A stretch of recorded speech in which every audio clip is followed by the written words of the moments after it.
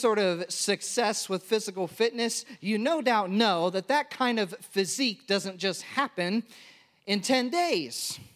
30 days to Dwayne Johnson beach ready abs is a myth. Just ask him yourselves. He's a rock for the reason. It's a lifetime thing, right? We know that the only way to actually get physically fit, there's two things. Some of you are like, thank you. There's two things.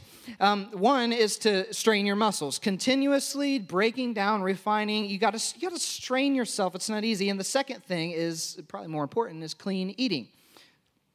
You're welcome. You can go home. That's your fitness routine. That works. That's what works. Anyone who's experienced any sort of success, that's what's worked. Now, if I could go a little further, all of us have been tricked by some sort of like hip new beach-ready abs in 10 days, right? And it's like 9 days before vacation. All of us have been tricked by that sort of thing before, by some sort of product. But if I could go a little further with you today, how many of you have ever felt like somebody, maybe somebody you cared about, that you thought loved you, maybe left you with some empty promises as well? See, for a lot of us in a room like this, or whether you're listening online, you have no doubt had people in your life make promises to you that they didn't keep. Your kids, you told them, pick up, get ready, people are coming over, get this place looks terrible and it's your fault. Pick it up. And then you come back 3 hours later, what are they doing? Still watching Stranger Things on Netflix. And you're like, come on, man. Maybe it's a little bit different. Maybe you're the child and your dad's maybe promised you, your mom's maybe promised you some time. And here it is, almost bedtime again. And where are they? Still at work. Maybe for you, it's different. Maybe your boss promised you, said, you are the person for this job. You will get this promotion. Don't you worry, your time's coming. And then what happens? You put in for the position, and somebody that, in your opinion, doesn't work near as hard as you, they haven't been there as long as you, they get the position over you. Empty promises. Empty promises. If I could go a little further and press you a little bit more, maybe for you, it's a spouse that promised to be faithful, and you found out that's not been the case. Or maybe it's your boyfriend, that he promises this relationship's going somewhere, but here it is, still at the same level all these years later, and you've noticed he started to like his ex-girlfriend's pictures on Instagram a little bit more, and you're starting to wonder where it's going. I could go on and on.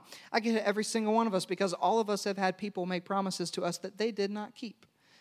Now, if I could go still further with you, if it's okay.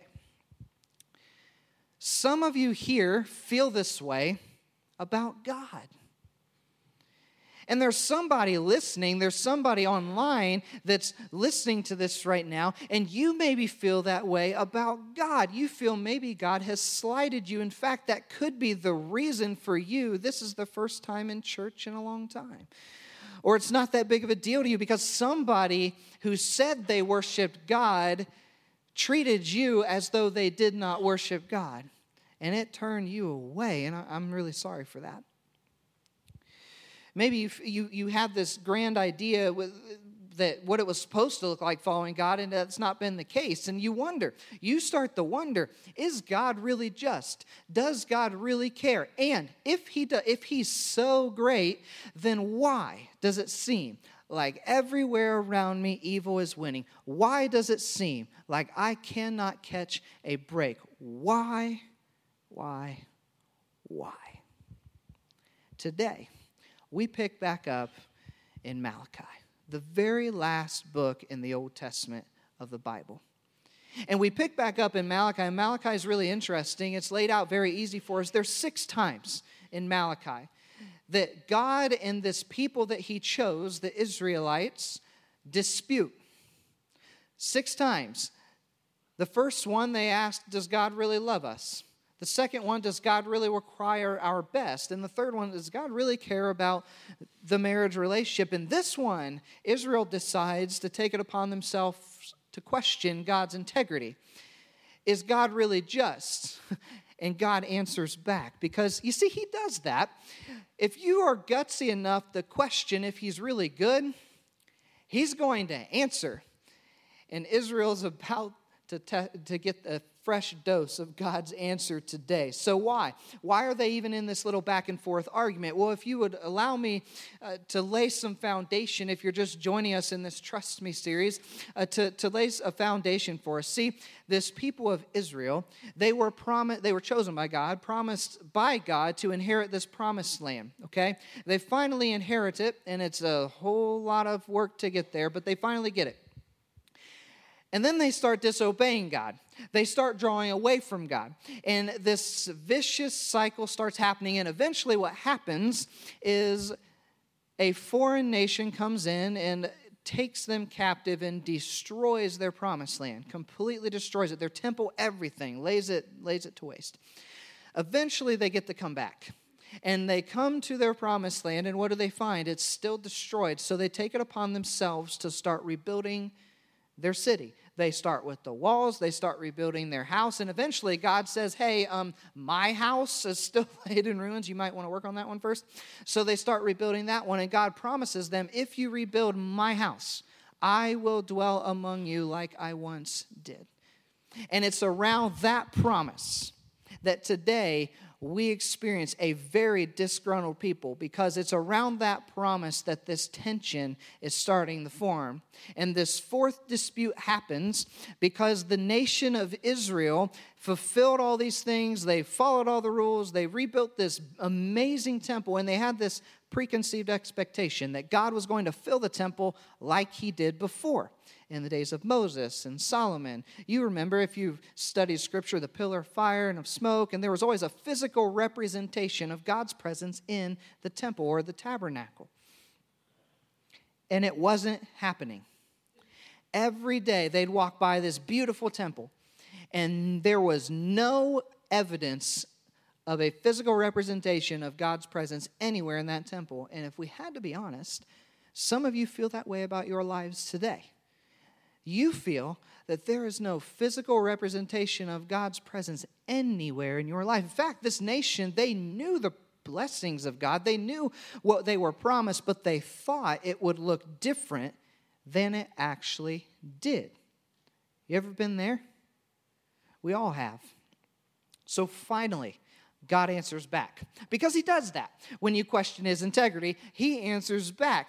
But before we jump in today, I would like to just step back. As I was preparing this message, I thought I need to just ask them one thing. Whoever hears this, just ask you one thing. And this is all I'll ask of you, okay? But if you're listening, if you choose to listen today, would you please, wherever you're at, just listen with an open heart and an open mind. That's all I'm going to ask.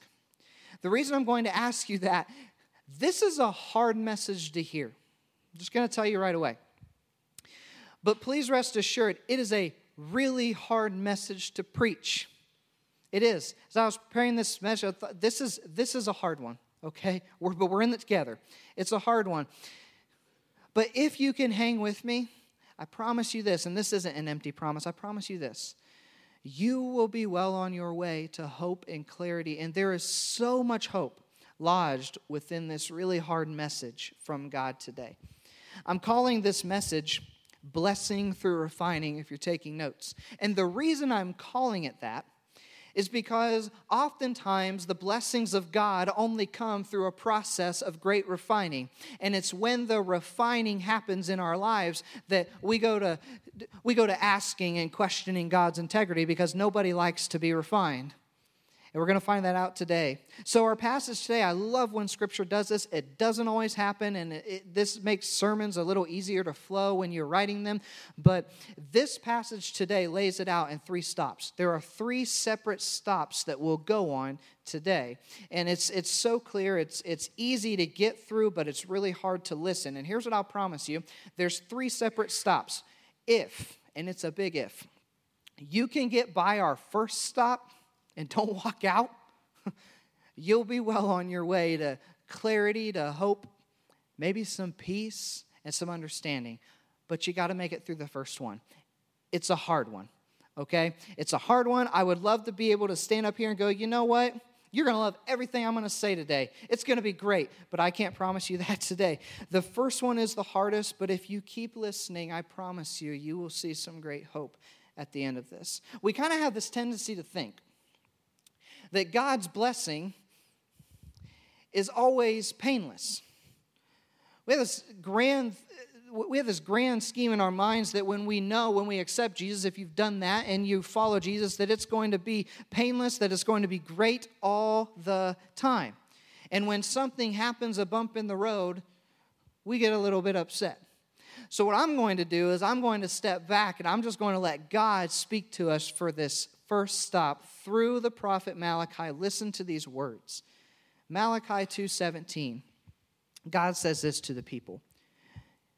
You have wearied the Lord with your words. Translation, you have tired God out with your words. How have we wearied him, you ask? By saying, all who do evil are good in the eyes of the Lord, and he is pleased with them. Or where is this God of justice? Do you know why they were whining? You do now. You know, because they rebuilt this temple. They had this grand scheme. Like, he's going to fill it again. It's going to happen right now. It's going to be great. And it did not happen. Every day they walk by this temple, and it sits there completely empty. And I almost wonder, and I had to ask myself this question, are you that person? Are you that person that when something goes wrong in your life, you go, why are you testing me, God? Why? You're really testing me today, God. You're really putting me through something today, God. Why are you doing this, God? Or we get cynical in our response to God and we go to questioning something that he's doing because we feel like maybe it's unfair. We have this grand idea of when we come to Jesus, what our circumstances should look like afterwards, and it doesn't always happen that way. We will go through the motions and we'll go, I pray, God. I go to church, God. I even pay my tithe, God. And the list goes on. That's what they did in our passage today. They followed all the rules, and they had this preconceived expectation of what they thought the promises of God should look like. And what they did is they neglected realizing that they have to trust that God knows the best way to fulfill his promises and blessings to his people. But that never happens, does it, where God does something completely different than we expected? Doesn't happen. If you snickered, you know that's not true. It's almost always different than we expect. This is the hardest of the three steps. I led up to it, and I want to have some fun. If you'll humor me again today, here's our first stop. Here's a quick summary. Stop yo whining. Everyone turn to your neighbor and say, stop yo whining. You guys are great. Thank you so much. I was really worried no one would do that. And if First Service did it, you guys always do it. So thank you. At the core of Malachi's words to stop their whining is this. The nation must drop their preconceived expectations of what they think the promises of God should look like fulfilled. You and I have got to drop our preconceived expectations of what the promises of God we think should look like fulfilled and trust that we don't have to tell God what he should be doing. But first, we've got to stop our whining. It hurt me too, don't worry. Israel had to stop because it would take over 400 years for what we read next to happen. Would you be able to wait that long on a promise? Hey, I'm going to promise you this great thing. You're like great, I'm not good at math. I went to Bible college, but your great-grandchildren are going to figure this out someday and experience it, but you'll have no idea because you'll be long dead by then. That's not a very good promise. Now, what I want to do is I want to take a little bit of a break because I think this is important, and I don't want to be misunderstood, because sometimes you can be misunderstood, and because like there's someone with a microphone, you're not going to ask unless we're down here together, which we will be after, but I'm just going to clarify this up front. This does not mean that you cannot come to God with your thoughts and concerns, even your anger. This does not mean that you can't say, God, I am really mad right now. This really stinks. In fact, I'm mad at you. And this, if you read the Psalms, it's filled with that. We're allowed to do that. Here's where the nation went wrong. When they accused God of loving evil and of causing the mess that they were in, that's where they went wrong. So yes, you go ahead and you tell God when you're upset, because he loves you so much, he wants to hear that. But be very, very careful that you don't go accusing God of not holding up his end of the deal or causing the things that are going wrong in your life. Because the odds are the fulfillment of his promise to you is way better than you could have ever imagined. The nation accused God of loving evil, and that's where they went wrong in their whining. So be very, very careful that you have never said this, and maybe you have, so I'm going to not look at you so that you don't feel embarrassed. But be very careful that you never say this: God gave me cancer. Or, I won't look at you. Or, God is tempting me. Or when somebody leaves this earth, especially prematurely, we say this: God must have needed them more than he needed him here. God must have needed him more there than he needed him here. That is ridiculous. God did not cause your issues. God did not cause you to have this sickness. He is not causing the troubles in your relationships. He is not causing these things in your life. He wants to hear about them, but be very, very careful that you don't go accusing him of causing the situation that you find yourself in. That's where the nation went wrong. And that's what ticked God off, and why he had to start out a little abruptly with "stop your whining." Now, moving on. After he sets them straight, and he's probably got their attention, he goes on to something that I think is just really incredible. Now he reminds them. He reminds them of what he had in store for this temple to begin with. See, the second stop is really cool. The first one, stop your whining. The second stop is trust his process. So now, humor me one more time. Turn to your neighbor, say in a lot nicer than you did with stop your whining. Say, trust the process. Go ahead. Trust the process. You guys rock. Here's what God says next. I will send my messenger, who will prepare the way before me. Then, suddenly, the Lord that you are seeking will come to his temple. The messenger of the covenant, whom you desire, will come, says the Lord Almighty. I will apologize ahead of time. I get really excited for this part because this is awesome. Okay, here's what we know about the prophet Malachi. Here's what we know about this fourth dispute. If you read that passage carefully, you actually notice there's two different messengers he refers to. It's not the same one. It's two different ones in two different contexts. If you're a student of the Bible, who do you think the messenger is that will prepare the way before him? Anybody? You guys are good. John the Baptist. You see, if these two messengers didn't come, you wouldn't have a New Testament. We wouldn't have a New Testament church, which you're sitting in right now. These two messengers are what starts our New Testament in Scripture. Just a little ways in the Matthew, you read about these two messengers. John the Baptist, who will prepare the way before him. In fact, at the end of Malachi, he even says, I will send my messenger in the spirit of Elijah. What do the gospel writers say about John the Baptist? He came in the what? Spirit of Elijah. Now, for you really great Bible scholars, if messenger number one was John the Baptist, who do you think the messenger of the covenant is? You can say it. It's the right answer. Jesus. Someone first service went, Jesus. And I'm like, yes, that was good. Jesus.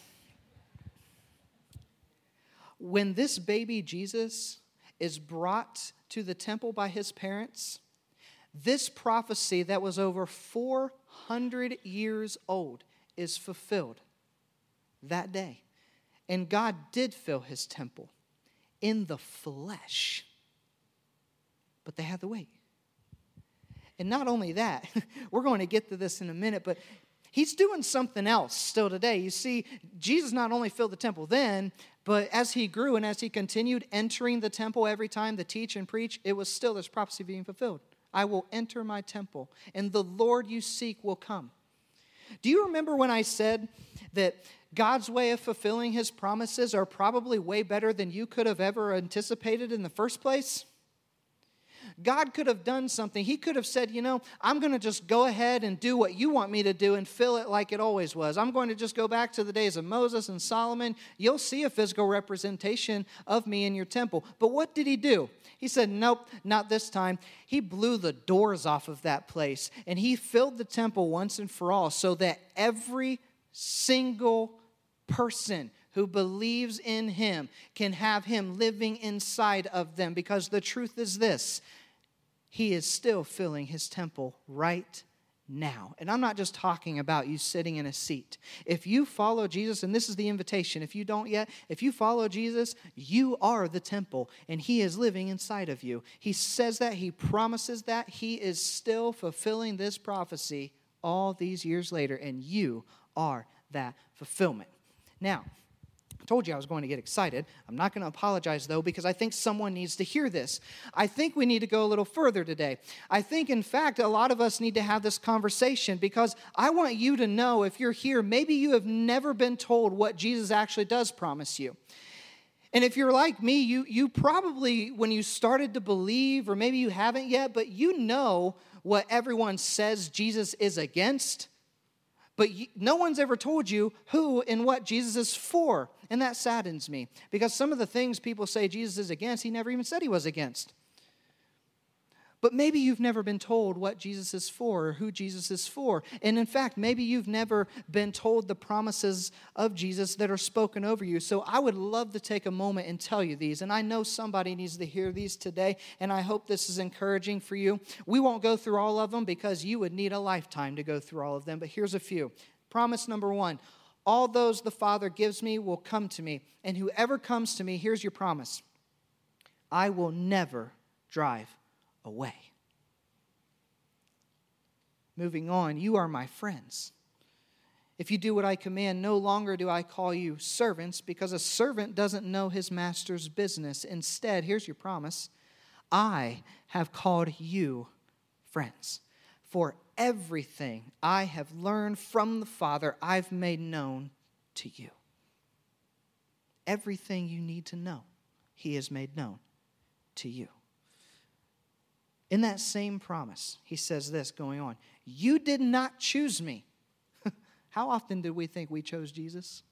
You didn't choose me. Here's your promise. I chose you. I chose you and appointed you so you might go and bear fruit, fruit that will last. And here's the second half of that one promise. So that whatever you ask for in my name, the Father will give you. Hit pause for a minute because that passage is a little bit misunderstood. That does not mean, my friends, that if you pray for Chick-fil-A in Whitestown, it's going to happen, but it did, and we're thankful for that. That's not what this means, though. Let me just clarify. Whoever did pray for that, by the way, thank you. But let me just clarify what this means. What this passage means is so much more beautiful, if you can get more beautiful than Chick-fil-A clothes, but it's so much more beautiful than that. What this passage means, whatever you ask for in my name, here's what this means. He knew that his followers were about to endure some crazy stuff. He knew they were going to face death, persecution, even today. And he tells them, whatever you ask for in my name, I will give it to you. You ask for courage, guess what? I'm going to give you courage. In fact, I'm going to create moments where you'll be courageous. We know never to ask for patience, though, right? We're not even going to touch that. So, but you ask for opportunities to show love to other people, to tell other people about who I am. He's going to give you those opportunities. Whatever you ask for, whatever you need, you ask it, and He will give it to you. One more promise. There's so many more, but I know somebody needs to be reminded of this. In fact, I needed to be reminded of this week. This was music to my ears this week. Come to me, all you who are weary and burdened, and here's your promise: I will give you rest. Take my yoke upon you and learn from me, for I am gentle and humble in heart. And here's your promise: you will find rest for your souls. Oh, how I needed to hear that. Look, I don't know where each of you find yourself here today. I don't, but here's what I do know. How we choose to think about our circumstances directly impacts the filter in which we view the world and other people and God. We may have a preconceived expectation of what we think the promises of God should look like fulfilled, but only God knows how those promises should look like fulfilled in our lives. Trust His process. And that leads to the third one. The third stop in this passage. You made it through the first one, and you're still here. I didn't see you walk out. The second one was pretty awesome, but this third one's a little hard still. See, another half of the blessing, often we think that coming to Jesus, experiencing the blessings of God, when you accept Jesus, that your life is just going to be one constant, long, summer camp-like experience, and it's going to be great. That's not the case. In fact, we like it when the preacher skips over the second part of this prophecy. Here's the third stop. Blessing comes through refining.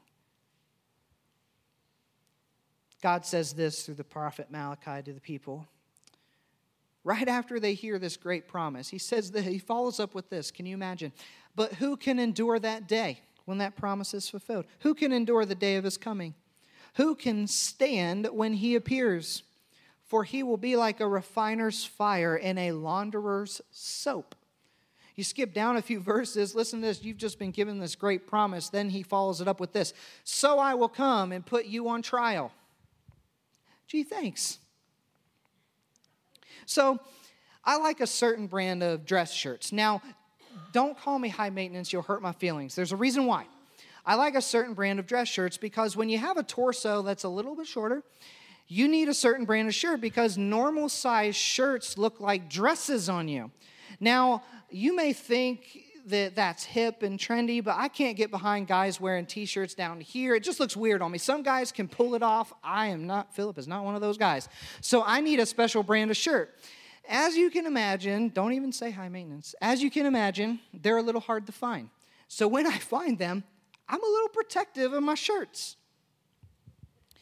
Now, I'm trusting we're friends, so I'm going to tell you something, maybe TMI. I sweat a lot, guys. I do. I sweat, like when I'm preaching or when I'm doing something I'm passionate about, I sweat a lot. So nobody hug me like I'm covered in sweat, okay? That'll keep you from hugging me at the end of the service. It's gross. So as you can imagine, some of you are like, he is so disgusting, all right? Just, you do it too, all right? You've got your own things. But I sweat a lot, and I get these weird stains on my light-colored shirts, and it's kind of embarrassing. So what do? I go to the store, I pick up the extra harsh detergent, this kind that you spray on, and then you gotta wait, and then you gotta scrub, and you put it in the washer. You know what makes me real self-conscious? I gotta do that like 3 times to get the stain out. It's terrible. But it's long and it's grueling. You know what happens when you follow Jesus? You become the stained shirt. And let me tell you something. All the stuff that contradicts who Jesus is in you and who he's made you in him, he's going to wash out. And you probably won't like it that much. But he's going to do it. And if you're like me, you feel like Jesus has to use a wire brush on you to get all this stuff out. Because there's a lot of, some of you are like, preach it, man, you're talking to me. Yeah, he has to use some extra harsh stuff to get the things out of your life that he's going to wash clean. Now, I would be lying to you if I told you only the good parts of this promise. I would be lying to you, in fact, if I said that blessing is just blessing and it never comes through refining. A lot of it does. Every promise that we receive often comes with pain associated with it. Here's an example. A surgeon will promise you that they will make you better through the surgery. However, there is much pain in the healing process. And there's even scars left during the healing process. Sometimes I think we mistakenly think that the blessing of Jesus, or that the coming of Jesus, was only for blessing, was only for easy.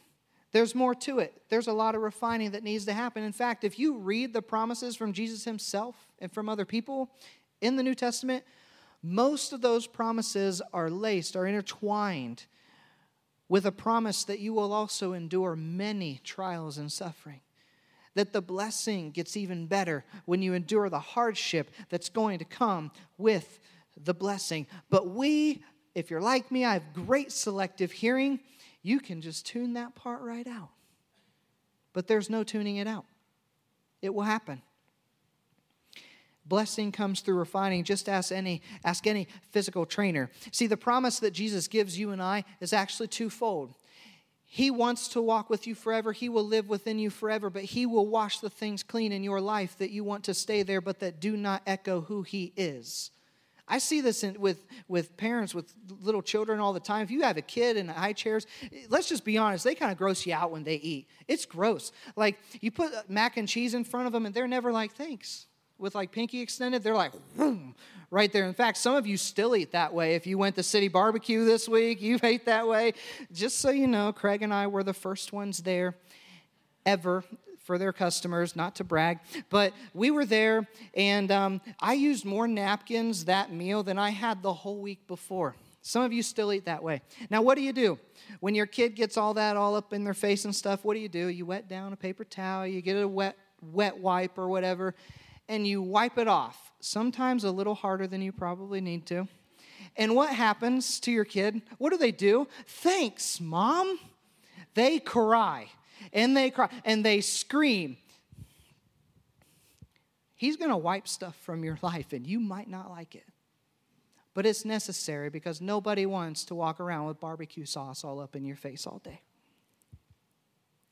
You're probably wanting some examples. Or maybe not, because you're afraid I'm going to say yours. So I'll start with mine. I'll start with one just from my own life. Your anger issues. Your anger issues. You get angry a lot. He will call those things out. Through other people. Through the word. He'll call those things out, and you will be refined of that anger. You take things personally, you get angry quick when someone critiques you. Guess what? It's going to happen. Your pornography use, you may think it's only between me and the screen, like nobody knows. It's not hurting me. It's not hurting anyone. It's killing your brain. It's killing your love. And let me tell you something. You will be found out. He'll expose it. Your pride. How do you know if you struggle with pride? If you always think you're right and have an answer for everything, you might struggle with pride. It is really hard for Jesus to wipe pride from our lives. But rest assured, he's going to do it. Your unhealthy dating relationship, look, I know you love it when things are going well. But maybe it's time, and you'll know this, to allow Jesus to wipe that relationship, that unhealthy dating relationship, from your life. The wiping away of sin is not an easy process. It never is. But what I found in my life as a believer is Jesus doesn't really make suggestions. Jesus makes commands. And let me tell you this. This is a hard one for me to hear, but it's one I needed to hear. If you're the type of person that if you have an issue with someone coming to you and calling out the things in your life that are maybe wrong or a little off or that you need to repent of or you need to drop, you are going to have a really hard time as a follower of Jesus. And I think you're going to have a hard time in life because people are going to call those things out. It's necessary to call those things out. We have to be refined, and Jesus loves you way too much to leave you the same. He will call those things out. But how often do we sit back and we accept the goodness of God and demand the blessing?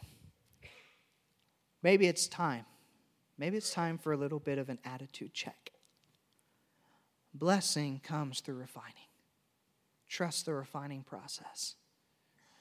That is how we know our God is just. He will refine. He will refine. And He always makes good on His promises.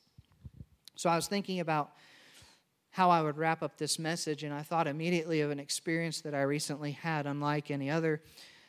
See, we've come kind of full circle, and I think this experience brings us full circle. We've realized that we've got to stop our whining. And we've got to trust the process. And then we've got to understand that blessing oftentimes comes through refining. And I thought, how will I wrap this message up? Because it's a hard message. I don't want people to go, man, that really stunk. I want people to come out going, I've got some changes to make. Let me go do it. So I was thinking about this, and then my Uncle Todd invited me to his CrossFit box up in northern Indiana on the 4th of July. And I'm like, sure, I like CrossFit. I love that. I'll go with you. But at this gym, the CrossFit box is a CrossFit gym. I heard something from the owner I've never heard before. I've never heard this, and it just completely transformed my thinking. I started thinking oh, that is good, man. I almost had him come preach this message. But before we get to that, I just want to, let me compare these. So in a conventional gym, you go into the gym, you put on your headphones, and the agonizing pain of your muscles tearing or you regretting the ice cream that you ate for lunch, it's only experienced between you and the weights. It's a solo act, right? I find we do this in life. Oftentimes we think that the blessings of God are only for us. Or sometimes we think that the trials that we're going through and the refining, that nobody else has ever gone through that before. Nobody else has ever struggled with anger or pornography or pride or whatever. No one else has, or no one else has struggled the way that you struggle with it. And we tend to silo ourselves. Just like in a normal gym, you'll put in your headphones, you do your thing. You know what happens in a CrossFit gym? If you do CrossFit, you know this. The agonizing pain, and there's a lot of it, that you experience is experienced with everybody else. I was told headphones are not allowed, and then the owner said this, and I thought this was really profound. I almost asked him if he was a pastor too. He said this: if you're the first one done, you're the first cheerleader for everybody else. So my uncle and I, thanks to him, we were the second team done out of 20-some teams. So I'm going around this gym for people I've never met before, going up to them going, you can do it. Keep going. You carry that weight, man. You can do this. And they're going, all the way to the finish line. We're walking beside everybody else as they come in and cross that finish line. And I thought, what a beautiful, perfect picture of the Christian life. That other people that are going through something that you've went through, that you can go and cheer them on as they walk through it. We're in it together. Christianity is a group workout. It's not a solo one. It's a group one. While you're living your life, even the blessings of God, the trials that you go through while you're living your life, look around you. There's people going through the same thing. It's not a solo. In fact, a lot of this it'd be your life group, the people that you're in community with. Sometimes I think that Christians still never really address their mess, especially in the context of transforming community. And we're called to do that. So here's something really cool, and we'll wrap up with this. If you're the first one done, you're the first cheerleader for everybody else. Walk through that with them as they're being refined as you've been refined. This promise that we read today is still being fulfilled. It's being fulfilled in you because you are the temple. Blessing comes through refining. Justice was served for all upon the cross, and life was given through the resurrection. Ancient Israel, where Malachi talked to, they were on this side of the cross. We are on this side, and we know how it ends. But it's not without its pain. And I want you to know something else, because there were some stops today, maybe some things that really hit here. I want you to know this above all. The justice that was served upon the cross by Jesus, it was served for you. Don't miss next week as we continue in our journey to trusting God. His justice was served for you. Let's pray. God, thank you. Thank you that your justice was served for us. May we remember that today. May we be challenged, encouraged. Refine us where we need refined. Encourage us where we need encouragement. And it's in your name we pray. Amen.